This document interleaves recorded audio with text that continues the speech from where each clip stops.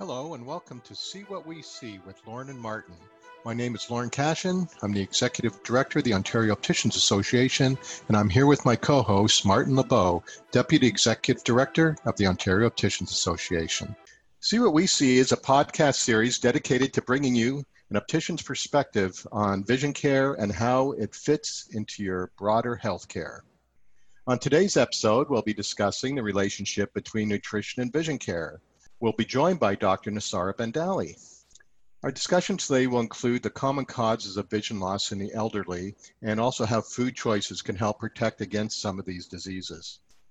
Martin, why don't you introduce our guest today? Thanks, Lauren. Yes, hi everybody. I'm just so happy to have here as our guest speaker, Dr. Bandali. Hi, Dr. Bandali. How are you today? Good, I'm good. It's great to be on here with you guys. Well, thank you very much for joining us. Healthy diet. I mean, that's a term that we hear a lot today, right? We should all eat healthy and everything else. But what's really a healthy diet? So that is a very interesting question, because if you would have asked me this, 15 years ago, it would have been something completely different. Even our food pyramid has now changed into decreasing all that carb into more vegetables and healthy proteins and legumes and fruits and whatnot, So a lot of these things have changed over the past few years. And the beauty about, the eye itself is that it's so connected to the whole body, right? So when we say diet, I mean, instead of eating foods that are high in, processed sugars and, more processed foods, go for the more natural foods, go for the vegetables and the fruits and the fish, that it has omega-3s and certain types of anti-inflammatories that can help decrease a lot of that inflammation in the body, decrease the stress on the body, things with darker colored vegetables like kale, spinach, broccoli. I know that sounds delicious, doesn't it? But those are amazing for the eyes. People say eat carrots. I say, eat dark pigmented vegetables. They are the vegetables that are going to replenish these pigments in the back of the eye.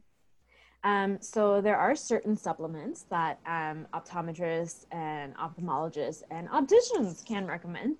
There's Vitalux that I believe is by Alcon, but these and PreserVision, and there's Ocu Health and Macu Health, and there's so many different types of vitamins that are basically like concentrated vitamins and pigments that are stuck in a little pill that you can take.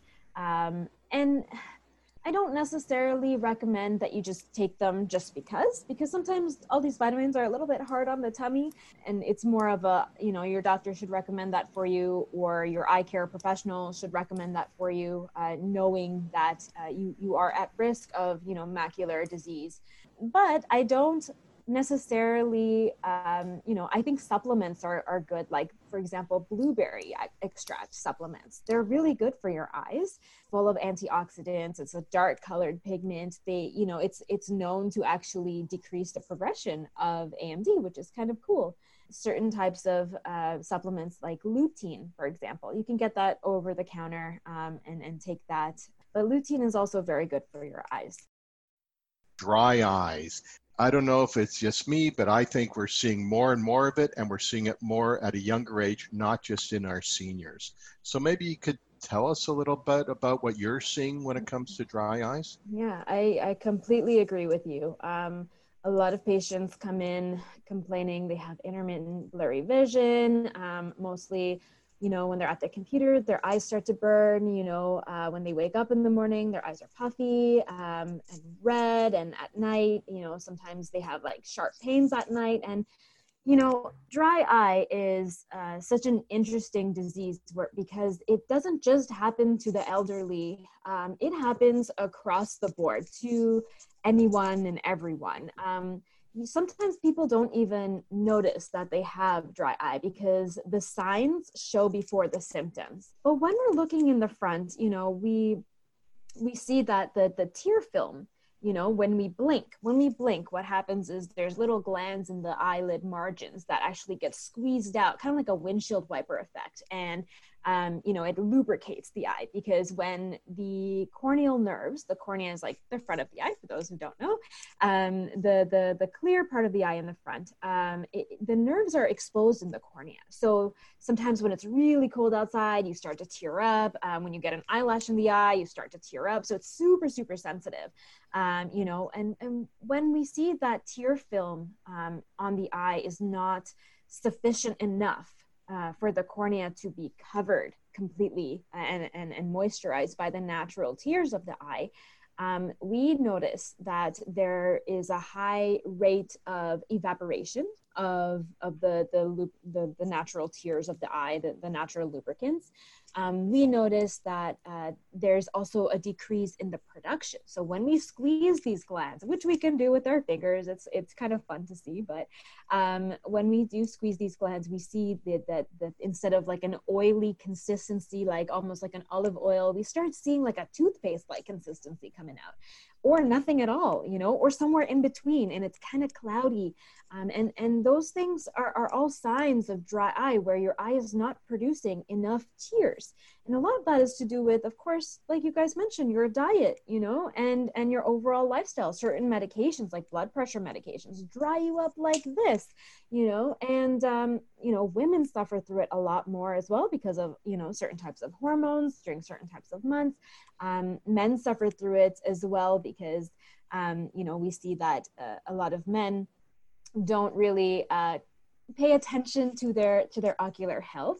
No offense, but women have makeup. They wipe their makeup off. They kind of, really, really get a close look on their eyes at times. But men don't really do that, and I notice that for sure. But people in general, these little pores start to fill up with gunk, bacteria, mucus, and we start noticing that there's really a problem in the clarity of their vision, and the signs definitely show up before the symptoms. In a nutshell, can you tell us, is there any treatments for dry eyes? There is maintenance treatment. So of course, taking your omega-3s like fish and your dark leafy vegetables have good nutrients in there too. But yes, taking omega-3s, drinking a lot of water, replenishing your water intake is huge. And also heat compress actually really, really helps, because it naturally melts that like buttery, toothpaste like tear film that's forming, and it allows the natural tears to kind of come up from those glands. So but there's so many different treatments and management mechanisms, and I do recommend patients ask their eye care providers about these. Wonderful. Thank you. That's very, very interesting. So before we go, I was wondering, do you have a message that you could send out to our listeners? Because you've covered so many things. You've covered, like nutrition and, like healthy lifestyle. What would be your parting words to people, whether you're young or old? So whether you're young or old, just remember your body is like a well-oiled machine. You must feed it with healthy things. You must maintain it. You must, go for some fresh air, get some exercise. The eye is such a beautiful organ. It's so well wired into the brain and the body. It's one of our 5 senses. It's so important to feed your body with healthy foods. So thank Wonderful. You for having me here. Wonderful. Well, thank you for joining us today. We really appreciate you answering our questions and giving some insights into ocular health. And we hope to have you back. So hopefully you'll come back and see us again. And so Dr. Bendaly, thank you so much. I want to tell you on behalf of myself and Martin and Ontario Opticians and our listeners, thank you so much. It was very insightful. You're welcome. It was my pleasure. Wow, what a great conversation that was this week. Such a pleasure to have Dr. Bendaly on with us today on the podcast. That was awesome. Lauren, can you maybe let us know what we're looking at for our next podcast? Sure, Martin. Our next one, we'll be talking about brain damage, vision loss in children. We'll talk about how mild traumatic brain injuries and how they become the greatest vision impairment for kids. So that should be really interesting. I'm looking forward to it. That's great. Yeah, me too. This is something that definitely is going to hit home for a lot of people. Thank you, Lauren. We want to thank this week's sponsor, BrokerLink, great sponsor of the association. Thank you very much. We hope you enjoyed our Vision Month content as much as we enjoyed bringing it to you. We had fun. This was our first month of doing podcasts. We're looking forward to do some more. And on this, it's Lauren Cashin and myself, Martin LeBeau, saying thank you very much. And until next time on See What We See. Thank you for listening to See What We See with Lauren and Martin. Be sure to follow us across our social media pages so you never miss an update or an episode. You can find us on Twitter at OOA_frontline. On Facebook and LinkedIn, we are Ontario Opticians Association. Follow us on Instagram at Ontario Opticians Association. That's all one word. We look forward to seeing you again on See What We See with Lauren and Martin. Take care and stay safe.